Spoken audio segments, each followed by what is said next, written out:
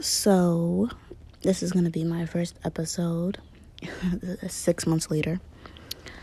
And I just wanted to rant or just talk about the current situation in our beloved country, USA.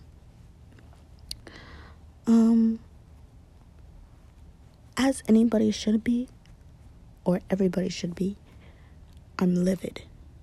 Not just angry, not just heartbroken. I'm livid. But at the same time, I'm numb to the pain because it's happened so many times. And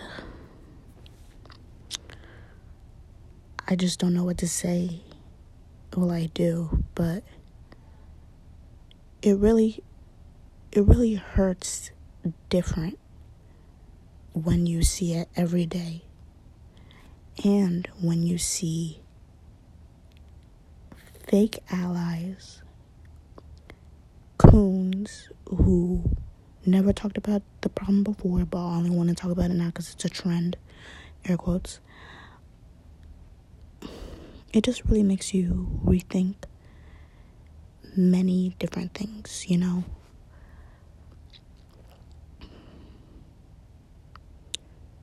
It hurts on a different level when your brother comes to you and tells you that he had a dream last night where he had an encounter with a cop, and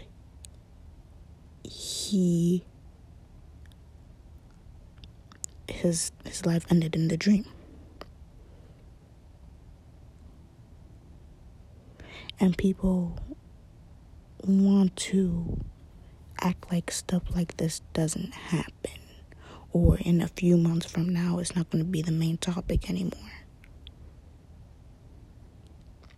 Or for both sides, whether you're a white ally or an ally in general, or a black person or a Negro, or BIPOC, whatever you identify yourself as,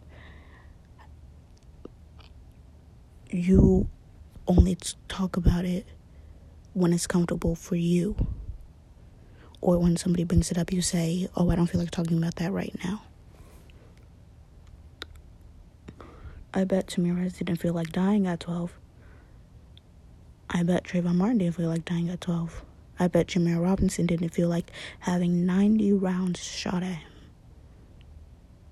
But he did anyway. And he's gone now. Anyway.